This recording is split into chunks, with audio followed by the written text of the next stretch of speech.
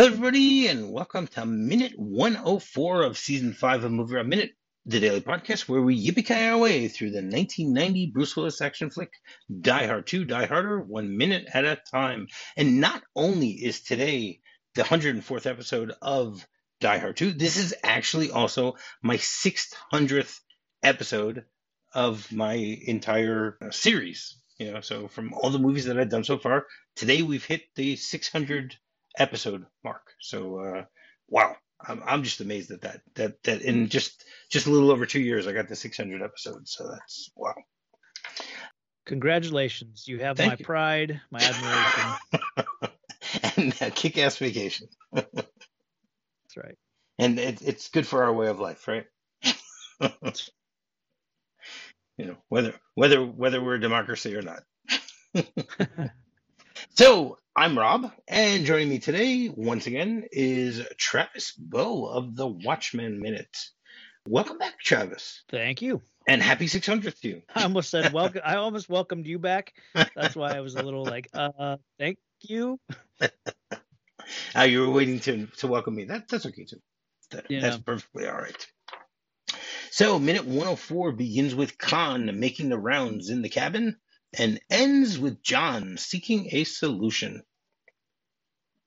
So we ended things yesterday with all of the guys in Blue Light and the three remaining guys from Stewart's Men climbing up into the airplane, into their cargo plane that they've commandeered or been given, however you want to look at it. And Khan started walking, from the cockpit into the cabin itself, and this minute continues with him walking.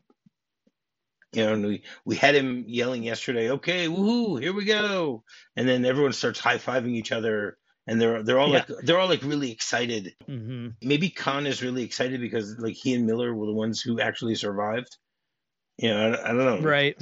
And it's very funny because like you see all of the Blue Light guys are wearing either their white snow suits or they're in camouflage, but both Khan and Miller are the two guys that are dressed differently because of what they had to do. Yeah, that took me earlier when you were saying that there were only 3 remaining. I thought, but that doesn't make sense because the passenger area here, I remembered seeing, some guys in white and a bunch of guys in camo, and I thought, then now realizing that okay, the guys in camo have like white pants on, they've just taken off the outer layer. So right. Well, because it's pretty hot on the plane, I guess. Yeah, it's going to get a little hotter. Yeah. And I think next week or maybe in 2 weeks it gets a little bit hotter for them, possibly. And I love how they're lighting up cigars, they're high-fiving each other. They're having fun. But once again, we still see a few of the guns that have red tape on them, which shows it. Kudos to the person in charge of continuity, making sure that they didn't forget that. These guys are all really, really happy that they're all going to be quite rich very shortly. Yeah. Or at least that's what they think at this point. They're clapping and they're cheering. Yeah. And, they're a pretty rowdy crowd, I guess you could say. Right. This is where I looked up Tom Verica to see who was playing, okay. Because again, like I said, I recognized him. I knew I've seen him in other things, so I looked him up to see who he was, and I've found, he's been in tons of stuff, but he's also like a big producer, involved in a lot of the Shondaland productions, which is actually where I probably know him from the most. He was on at least the first season of How to Get Away with Murder. He was the husband to blanking on her name now. I've actually never seen any episodes of that show. Okay. What is her name? Now that's bugging me. She plays Amanda Waller. It's not Regina King, right? Squad. No, it's it's gonna bug me. But regardless, he's the husband in that show. I forget if he goes on to the second season or anything, but Viola Davis, right? Viola Davis. Thank you. There you go. Right. Yeah, I guess he did long stint on The Naked Truth with Taya Leone, Oh, really? I which I love that show. That was a great okay. show. Yeah, he was. I flipped through the photos in IMDb just to look at his images, and it looked like he was probably the male lead in that show. Really? Wow. I don't That's remember what that it at all. looked like. I mean, he looked like he was in a bunch of episodes. I think he was He was credited for like he was in 22 episodes of the 55. They had Oh, 55 okay. episodes, so he played a character named Jake Sullivan. So maybe on one of the Jake seasons, Sully. that's right. So Huh. maybe on one of the seasons he was the love interest or something like that. Maybe that's Okay. what it was. Yeah. Yeah, I mean he was in the TV show American Dreams. He was on 61 episodes. So that Hmm. How to Get Away with Murder. He was in 23 episodes, as you mentioned. Um, yeah, but most of the stuff he's been in like just one episode, or he was in Yeah. Zodiac. He had a role in Zodiac. Um, oh, he was in Flags of Our Fathers. Forgot about that one. Okay.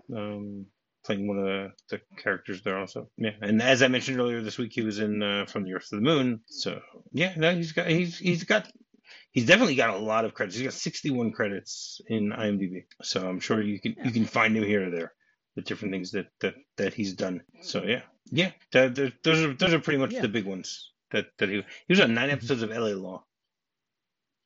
Okay. That was very early in his career that he was there. Actually, that's around this time. That's actually really funny that I Okay. think about that, Yeah. because he was on LA Law in 1991, so it was actually a year after he was on this Yeah. movie. Yeah. So basically, at this point, these guys are getting really, really cocky, and they're cheering and clapping and stuff like that. And then we go into the cockpit, and we see Esperanza is piloting with Stewart as the co-pilot, and then we see some other guy. That Grant is just sitting in the back, but there's like another guy who's supposedly the navigator. Who I think it's Von D. Curtis Hall. You're right. You are right. Think. You are right. It is. It's Von D. Curtis Hall. There you go. So in other words, Khan is the only guy who doesn't have a real job. Yeah.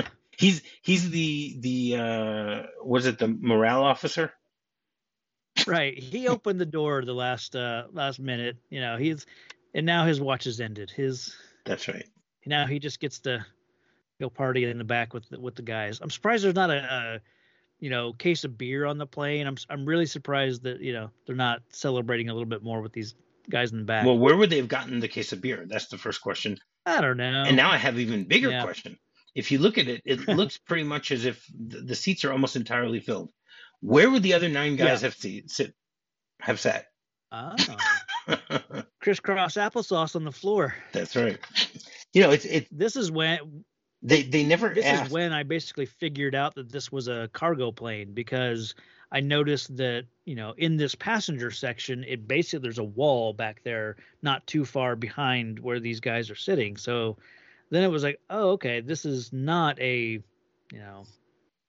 typical passenger plane. So it's actually interesting to think about it. They're like, because they never said we want a cargo plane with room for 25 people. Right. It's like they would have given that away. Maybe they knew that in a cargo plane there are enough seats in general. I don't know. Yeah.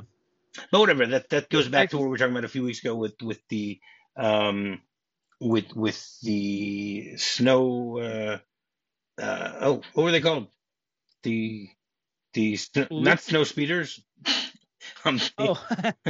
Yeah, snowmobiles, right? With the snowmobiles. So they only had 5 snowmobiles, but they were supposed to be 13. So how would they have done that?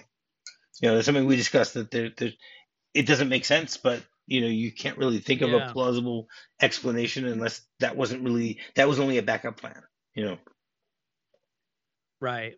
So I don't know. Yeah, I'm thinking Stewart probably expected some casualties along the way. Obviously he couldn't.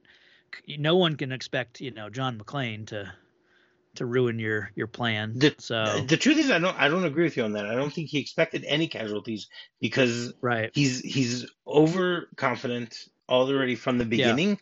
And when Miller comes back and he says losing one of our men wasn't part of the plan, sure. so he wasn't Not expecting it. yeah, not part of the plan, but because he has so many men and he doesn't seem too upset when any of them get picked off. I think he's not upset that No, he he doesn't. lost He some hasn't men, I shed guess. any tears for any of them. Yeah, Except for Cochrane, who he almost killed Miller because of that. That was it. So yeah. yeah. So we're in the cockpit, and then Grant says, "I don't know about you guys, but I've seen enough snow to last me a lifetime." And then Stewart turns to him and goes, "They don't get much of that in the tropics, Major." And then Esperanza laughs and goes, "For you, gentlemen, we'll import it." And they all start laughing. Yeah. At least they have what to Um, chuckle about. I looked into places that the Major could go Ooh. if he doesn't want to ever see snow again. All right. What have you got? Um, so there's 4 here. He could go to Fiji, the tropical island nation which sits in the South Pacific Ocean and boasts tropical temperatures year round, has never seen snow. Wow. Uh, he could go to New Delhi, India. Not only do temperatures in India's capital city rarely dip below 32 degrees Fahrenheit, freezing mark, but winter there is considered to be a dry season. Ooh. While Delhi has yet to experience snowfall, it does, however, see frost from time to time. Number 2, Cairo, Egypt. With its desert climate, precipitation of any kind is a rarity in Cairo. It averages less than 1 inch of rainfall each year. There was a near snowfall in December 2013, but the tiny white precipitation turned out to be soft hail, not snow. There's been hail in Egypt before. If you read That's your right. Bible. And number 1, maybe the best place for the Major to go would be the dry valleys of Antarctica. Surprisingly, one of the coldest continents, Antarctica, is also home to a place that's never seen snow, known as the Dry Valleys. The region is one of the driest places on Earth and hasn't seen rainfall for an estimated 2 million years. No. Okay. Only 2 million. 2 things. Yeah. 2 things keep it dry. First, the mountains are so high that they block any moisture from the nearby East Antarctic ice sheet. And secondly, as cold, heavy air is pulled down the mountain slopes by gravity, high speed or katabatic winds heat the air, immediately evaporating whatever water may be in it. So there you go. Those are 4 places that the Major could visit. Oh wow. Interesting. Very cool. I wonder if the cargo plane will actually reach those destinations. Yeah. We'll get there. We'll get there. There is something in today that today's minute. We'll talk a little bit about it. And Yeah. then basically the shot changes and we see the helicopter on the outside again, and then we go into the helicopter, and John screams, "They left the hangar!" And then Sam is still directing the cameraman. Goes, right there, get that. Like, what does she want him to film? The airplane? Yeah. I guess just the bad guys are escaping, and I mean, Yeah. No, it's just better than funny. shooting nothing. That's right. It's just funny the way that she says it. Yeah. And then, all right, then the pilot turns to John and goes, "All right, now what?" And he goes, "Get in front of them, take them down." Yeah, really smart, John. Block their path so they can't get out of there. And then the guy goes, "I'm not playing chicken with a 200-ton plane. I'm crazy, but I ain't that crazy. Forget it." I'm with John here. I think anyone piloting a plane, they have to take off or they have to stop. They can't keep going forward forever. They're going to run out of runway. And I don't think any pilot even maybe the general, maybe he's desperate enough. But I don't think a pilot of one of these planes is going to risk lifting off anyways and hitting this helicopter and potentially, cracking his windscreen or taking on any damage like that. Okay, but the I size, think you could. What's that? but it is playing chicken. There's no question It about that. is, sure. But I think this is one of those that no matter what you're in, you've got an advantage if you're going up against if it was a car, yeah, they could probably just drive over it, although that might be enough to disable the wheels or whatever. But yeah, I don't know. I'm with John here. All right, that's fair. But I think the pilot is a little more experienced. Yeah. No offense to you, Travis. And he is accurate, or he's in the ballpark when he says 200 tons. Yeah, we'll get there. We'll get there in a second. Okay. First, I want to talk about the chicken. He says I want to play chicken. So, do you know any other names for the game of chicken? I mean, it's kind of jousting, isn't it? Sort of. No, it is sort really. of. We did talk about jousting a few weeks ago, but yeah. So first of all, it's known as the Hawk Dove game or the Snowdrift game, and it is a model of conflict for two players in game theory. The principle of the game is that while the ideal outcome is for one player to yield to avoid the worst outcome if neither yields, the individuals try to avoid it out of pride for not wanting to look like a chicken. Each player taunts the other to increase the risk of shame in yielding. However, when one player yields, the conflict is avoided, and the game is for the most part over. So it's basically just a fight for egos as to who's the movie I always think of when I think of the game of chicken is Footloose. When they were playing with the tractors, and Ren wants to jump off, but his shoelace gets stuck and isn't able to do it.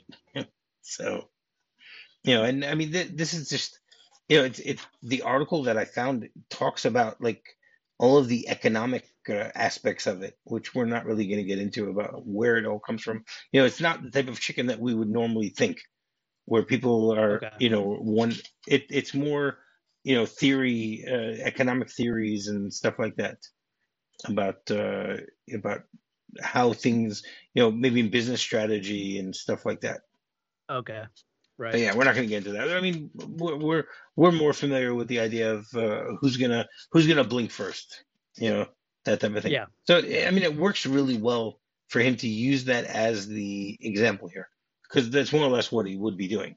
It's playing chicken. It's the idea of trying to keep them on the ground, as you said before. But I don't know how much it's really whether it would really work or not. Yeah. Right. So back to what you were saying about the weight of the cargo plane. So basically, I found a place that talks about the three different general sizes of cargo aircraft. You have small, medium, and large, and also talks about the how heavy they are and also their range, because the range is something we talked about a little bit earlier about how important that is, about whether they can make it to Fiji or Egypt or New Delhi. I'm trying to remember what the fourth one was that you mentioned. Antarctica. Right, exactly. Which I can actually tell you it in an episode of Watchmen Minute that we did. They go to Antarctica. Actually, yes, they of course. Fly the owl, the owl jet or the owl to Antarctica, and I found, I forget how I looked it up, but it would take 180,000 gallons of fuel to fly from New York to Antarctica. So that actually might help here in some way. No, probably not. I don't. It's a cargo plane. Maybe they have room for a bunch of barrels. Yeah, I think the owl is a little smaller and probably more gas efficient. Yeah. It's fuel efficient. They're not using. Yeah. So a small cargo aircraft is usually anywhere between 1 to 10 tons, and the range is only about 4 hours. That you can only fly about 4 hours. Again, these are generalizations. Obviously, there are planes probably that don't fit specifically into this. A medium cargo plane is anywhere between 12 and a half tons to 40 tons, and that can usually fly up to 8 hours. And then the large cargo planes, which I believe is what they've asked for here, because I think they said they wanted a 747 or 767. Both of those fit into here as the large cargo aircraft. They're anywhere between 40 and 250 tons. So I guess you sort of can make sense that it could be a 200-ton plane. And they can usually only fly up to about 12 hours. So, I mean, I can tell you that the flight from New York to Israel or Israel to New York is anywhere between 10 and 12 hours, depending on wind speed and stuff like that, or headwinds and stuff like that. But so maybe Cairo is the only place that they can get to. And if they're saying tropics, I don't think they're really referring to Cairo. That when you would say tropic, my assumption is they're going somewhere in Central America, some island in Central, or which is ironic because that's actually where Esperanza is coming from. Verde is in Central America somewhere. We're not sure exactly where, but who knows? Was there something else you wanted to add about the cargo plane that you were talking about before? I just did, how heavy is how much does I use Boeing 747 as what I assume this plane to be.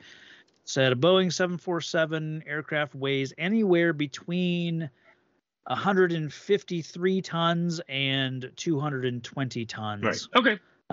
So the pilot's right. It's in the range there. the pilot rounded off well. Yeah. Yep. And it does say that its maximum takeoff weight is between 320 tons and almost 450 tons. Wow, so you can get another 200 tons on there. That's just amazing. Wow. Yeah. Wow, that's really cool. And then as we're in the helicopter and we start hearing the pilot from the northeast flight. Now, my first question here is why are they on that frequency? Right. It just so happens that they're on the same frequency. So basically, we hear the pilot say, "Dulles, this is northeast 140. Request clearance on first available runway." And John goes, "Hey, that's Holly's plane." Repeat, request emergency clearance. I know you're not going to answer, but you damn well better listen. We're down to fumes and we have to land. And in 5 minutes, we're coming in one way or another.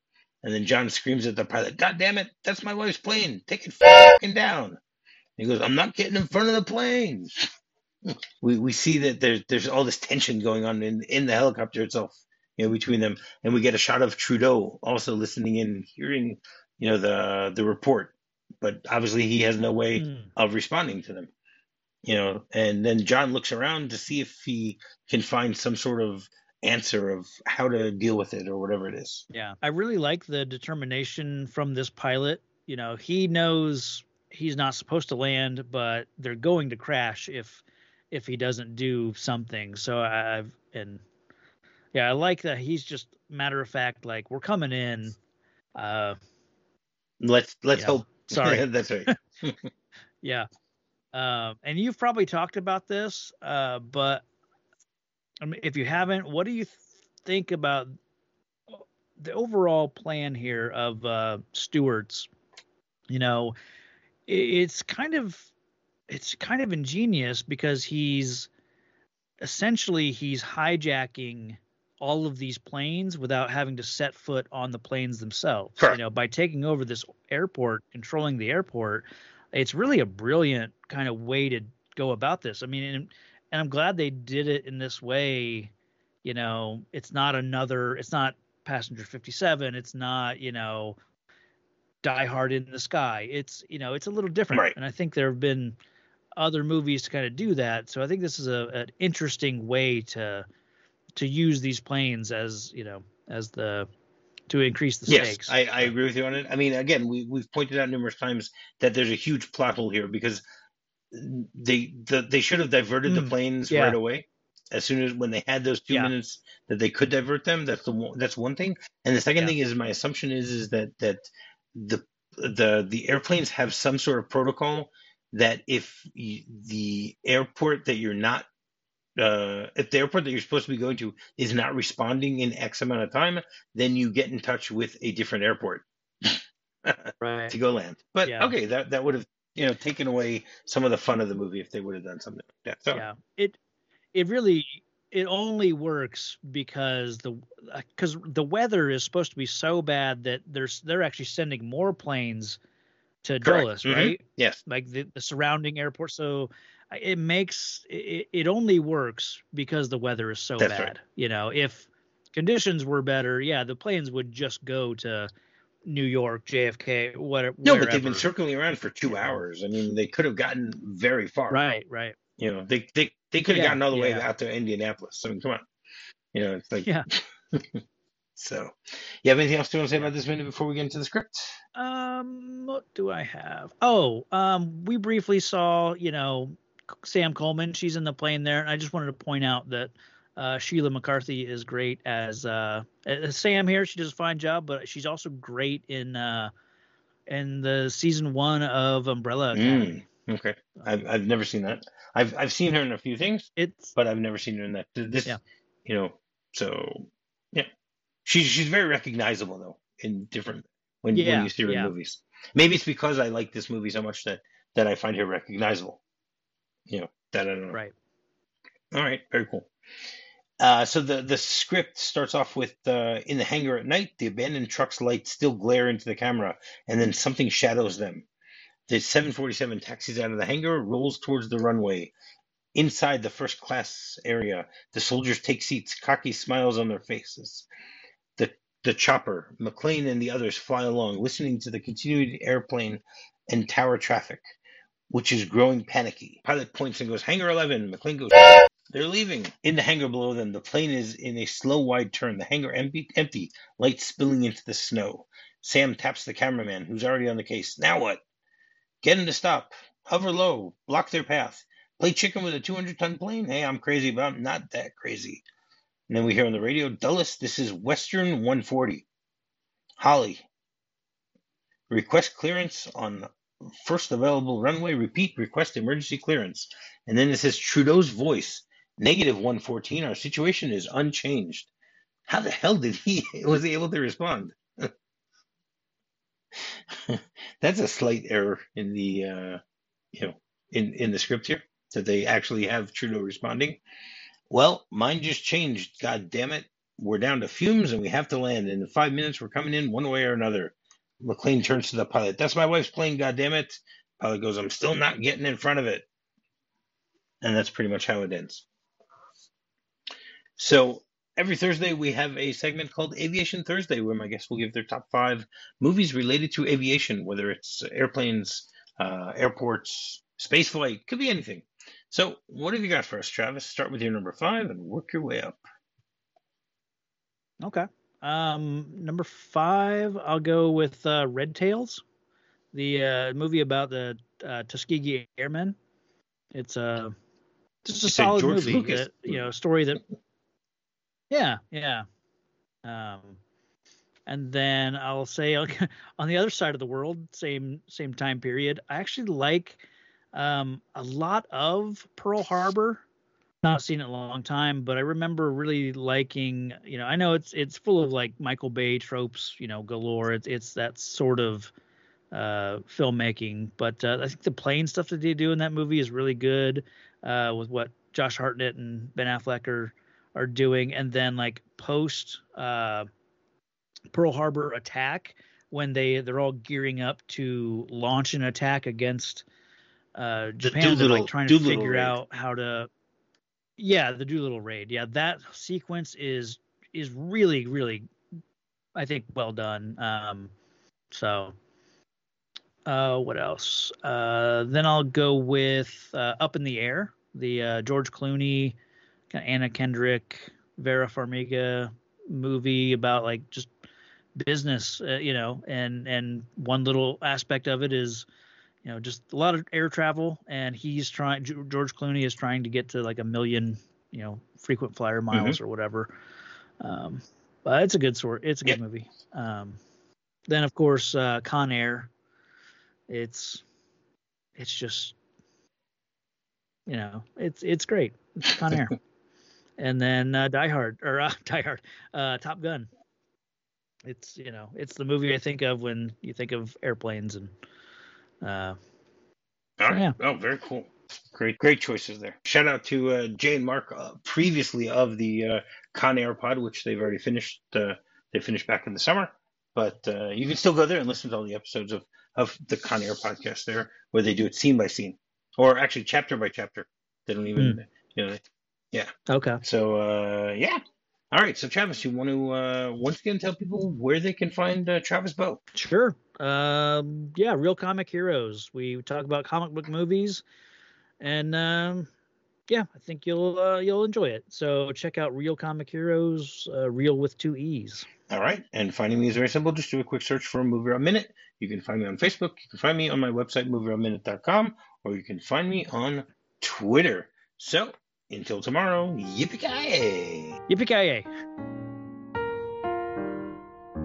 If you're fond of sand dunes and salty air, quaint little villages here and